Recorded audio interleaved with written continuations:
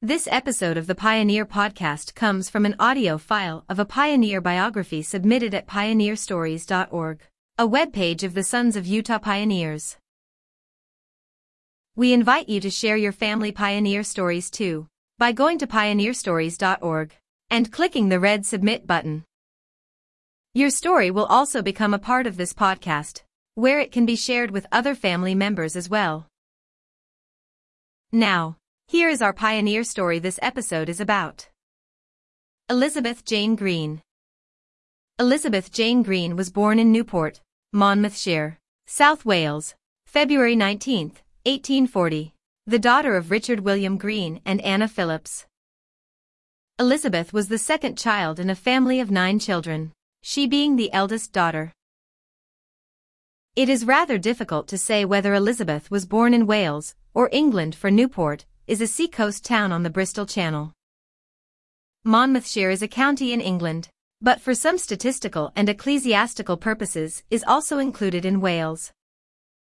Therefore, the Greens were living in Wales and England too. We have 2 pictures of Greens, one of Richard William Green and one of Anna Phillips, parents of Elizabeth Jane. They are evidently some of the first tintypes ever made. These tintypes are in the possession of Hamilton and Candace Orr, children of Osborne and Emma Orr, the grandchildren of Elizabeth Jane. They live out in Clover, Utah. All of my life, I have heard Mother speak of her cousins at Clover and the wonderful times that she had with Candace and James as children in Avon, Cache County, Utah. It was a great thrill to me to walk up to the door of a lovely house in Clover and ask of a very pretty lady just about my mother's age, "Are you Candace Orr?" She answered that her name was Candace Walters, but that she used to be Candace Orr. After being made welcome and talking for a while, I asked her if there were any pictures of her grandparents. I also told her that at one time my mother had visited with Candace's mother, and that she had shown my mother a lovely picture of Elizabeth Jane Green Orr. Candace said that somewhere in the house she had an old picture of her grandmother that was taken as a young girl. She brought out a little cedar chest and I was so excited, for at last I was going to see a picture of my great-grandmother. However, she couldn't find the key to the chest, so it was difficult to hide my disappointment. She very graciously told me that she would take the picture to a photographer and have one made and sent it to me. I was so disappointed, I could have cried. Her son Dale, sensing my disappointment, said to his mother that he could take the hinges off the chest without harming it in any way. She consented, and very soon I had the pleasure of looking at a picture of a lovely young girl with beautiful long black hair. Her hair was parted in the middle and hung loose to her waist. She had nice even features and large expressive dark eyes. Although we are not certain, we can assume that her eyes must have been brown, because so many of her descendants have such large brown eyes. She was very well dressed and had on a pretty necklace and beautiful earrings. She looked as if she were the daughter of well-to-do people. Information gathered to date would indicate that this picture is of Elizabeth Jane's mother, Anna Phillips, taken before she left Wales in 1850. Candace said that she knew that there were some more pictures, but that they were down in her mother's old home, and that her brother Hamilton lived there at the present time. She said that she would go down and see him in a few days and see if she could find the pictures, and that she would send them to me. I was so impatient and anxious that I coaxed her to come with us, and finally we went down to Hamilton's house. He lived in a little picturesque frame house, covered with lilac bushes so that you could hardly see the windows. Part of the rooms were in a lean-to on the back. Hamilton's big friendly dog lay on the floor by his knee, and I envied him his quiet life. He has never married, and I don't think that I have ever met a better-looking man, or a nicer one. He must have spent a lifetime of devotion to his mother, and stayed on the farm at Clover, and raised a few head of beef, and a few acres of hay, and not asking much of this life, but just to have his dog and his solitude. One wonders why he did not marry and raise a family. and why he had not joined in the hustle and bustle of getting all of the things from this life that we work so hard for. One also wonders if these are the important things when so much is missed by the hurry of our daily life. It made me think of the Samuel Walter Foss poem, House by the Side of the Road, i.e., let me live in the house by the side of the road, and watch the rest of the world go by. We might add here that the world does hurry by. Candace asked Hamilton about his mother's pictures, and he answered, I don't know. I've never touched them. Candace asked if she could get them, and he gave his consent. She went into the other room, and came out with some pictures carefully wrapped in tissue and brown paper. It was such a thrill to find a picture of Elizabeth Jane Green, as a young mother and 5 of her sons. A picture of my grandfather James Copeland Orr, taken before he left on a mission. A picture of Charlie, Walter, Richard and Ernest. Some of these pictures had been taken up at Mecca, probably when the boys had taken some produce to market, or gone up to Mecca on a date, or to a dance. Mecca at this time was one of the biggest towns in Utah, and the people of Clover and St. John sold nearly all of their produce at Mecca. After showing me the pictures, they were very reluctant to let a so-called stranger take them. They had never seen or heard of me before that day, and the pictures they had been treasured for a century by these people and their parents before them. For the tintype of Richard Green and his wife must have been taken in Wales before 1853. Richard Green and his family had been converted to the Mormon Church in Wales by the missionaries sometime before 1853. Richard Green forsook the great honor that he held as Grand Master of the Independent Order of Odd Fellows in Newport, England. When he heard of the great truth, he readily gave up his home and all, to join the saint in America. His wife, Anna Phillips, was a member of the Rebeccas, and she too joined her husband, and came to America on the sail ship Martha Whitmore in 1853. Elizabeth was 13 years old at this time. I talked to Hamilton and Candace for some time, explaining to them the purpose for wanting the pictures, and the great desire I had to share the things of importance that I found out concerning our ancestors. They told me that I could take the pictures, providing that I did not mail them back to them. This meant that I would have to deliver the pictures in person. No one will ever know the thrill of happiness that was in my heart when I was able to deliver the pictures back to Clover and restore them to their owners. I also gave them some copies for their loved ones. When the Green family left England, I don't think they could even imagine the long, tedious journey that lay ahead of them in the land of America, for it was to be 9 long years before they could again have a home in the land of the Rocky Mountains. After 11 weeks on the ocean, they landed at New Orleans. We do not know anything of their trip from there, but we do know that they did not come to Utah until 1862. They evidently stayed at Lincoln, Nebraska. Richard W. Green came to Utah a year before the family. They joined him here in Utah in 1863.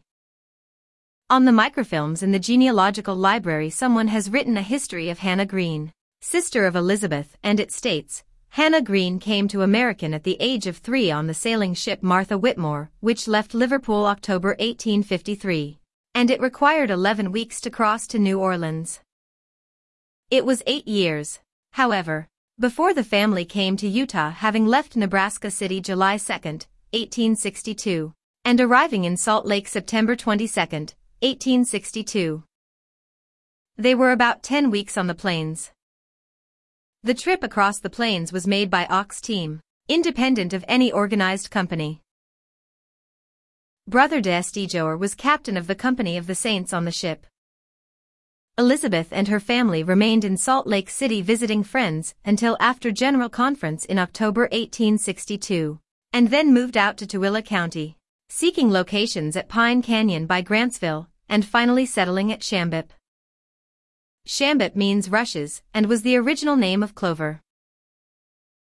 While remaining at Lincoln, Nebraska, the family stayed at the home of Jerry Whitehouse. Hannah related an interesting incident of buying 3 chickens from the Whitehouse family with the money she had found along the Pioneer Trail coming to Nebraska. The money was in the denominations of half dimes and dimes and amounted to about $1. Richard W. Green engaged in raising hemp and making rope. This rope was sold in Salt Lake City.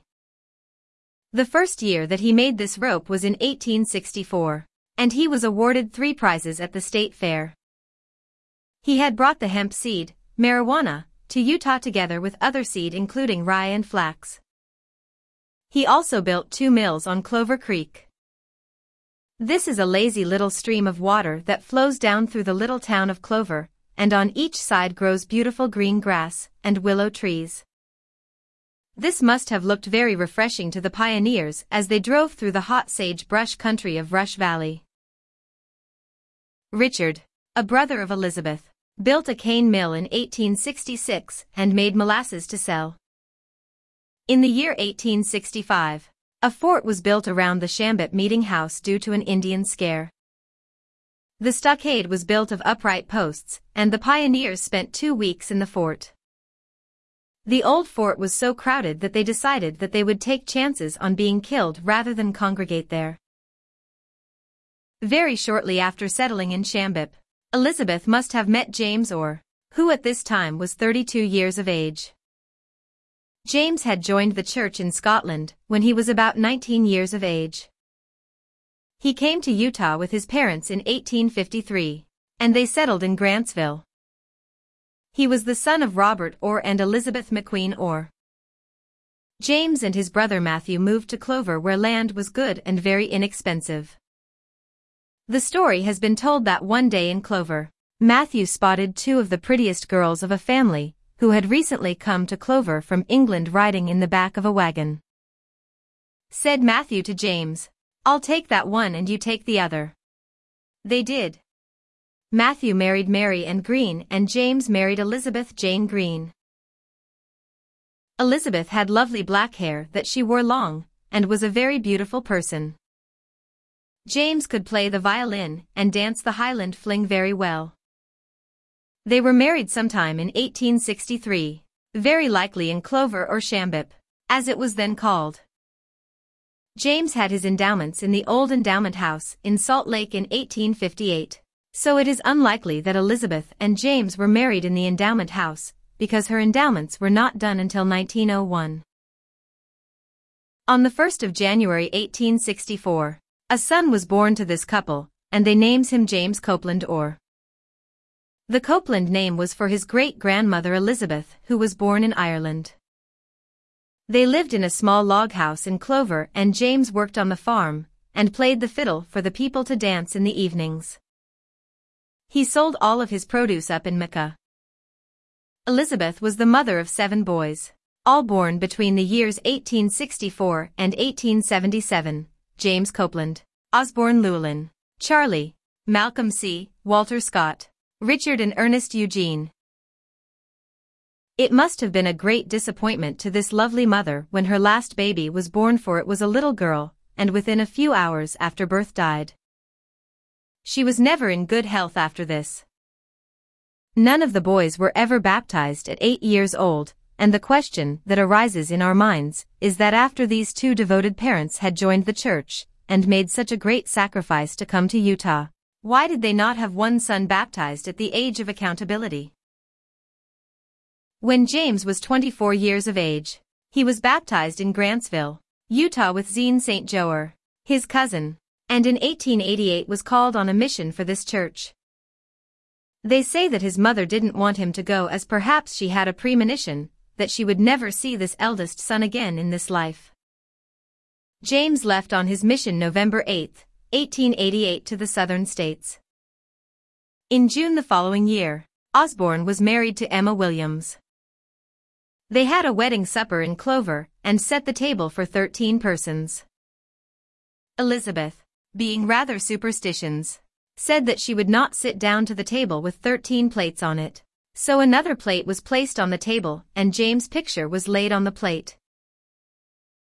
Osborne and Emma, during the summer of 1889, left on a trip to Malad, Idaho and took Charlie and Malcolm with them in a wagon. It was a very hot day when they came to the Bear River, so Charlie and Malcolm decided to take a swim in the cool river. To the great sorrow of this family, Charlie was drowned. Osborne and Malcolm tried in every way to save this young man, but to no avail. They found his body and made the sad trip back to Clover to tell the parents and rest of the family of this tragic incident. Charlie was just 23 years of age. It is said that Elizabeth never really got over it. Does one ever get over the loss of a loved one, or do we merely get used to not having them around? Malcolm had tried his very best to save his younger brother, but was not successful. Malcolm was very well liked by all who knew him, but to the dismay of his mother, he drank to excess. His father James also overindulged. It is supposed that this could be the reason why James Copeland, was so opposed to drink, and why he always cautioned his family to never drink alcohol under any circumstances. He had seen what it could do to the people that he loved so much. Elizabeth died of cancer of the liver April 2, 1890. It was a great loss to her family. A letter was sent to James in the Southern States Mission, but he was not able to come home at this time. 3 months later, word was sent to him that his father was very ill. He started for home, and when he got off the train at St. John, he was surprised to see his family waiting for the train to arrive, as he hadn't had any way to let his family know when to expect him. He was told the family was there to pick up a coffin that had been unloaded on the siding. He asked who it was for, and he was told that it was for his father. It must have been a sad homecoming for this eldest son of this fine couple, as he rode home to Clover on his father's casket. This beautiful woman left a fine heritage for her sons, and a great love in the hearts of these fine boys that she had raised. James always used to tell his children about his mother's beautiful black hair, and how pretty she was. His oldest daughter was named Maggie Elizabeth, and he always said that she had hair like her grandmother. She was a wonderful mother, and she had taught her children well. My grandfather was one of the best men that ever lived, and I am sure that his brothers Walter, Osborne, Richard and Ernest were good men also. Malcolm, one day after being on a drinking party, came to the home of Osborne and Emma, where he was living at the time, and said that he was going to Nevada to the gold mines and get rich. He said that if he didn't get rich that he would never come back. Emma, his sister-in-law, thought a great deal of Mac and begged him to go to bed for a while, and that she would get him something to eat. She also told him that if after a good night's rest he still persisted in going, that she would fix his clothes for him and help him on his way. Her efforts were futile, however. He crawled into a wagon and left with very little money and clothing. It was a sad day for Osborne and Emma. Candace said that her mother cried for a long time about Uncle Mac. Mac was approximately 30 years of age when he decided to leave home. He was last heard of somewhere in Nevada. He then disappeared and they have never heard from him again. The last thing they heard about his was that he left Abatrope, Nevada on a cart with a man by the name of Priest. At the time they said he was carrying $200 or $300 with him. Abatrope is near Gold Hill, Nevada. It was said by some that they think he might have been murdered for his few dollars. His brother Osborne, at one time, hired a detective to look for him. His brothers naturally felt bad, and would always wonder what happened to him.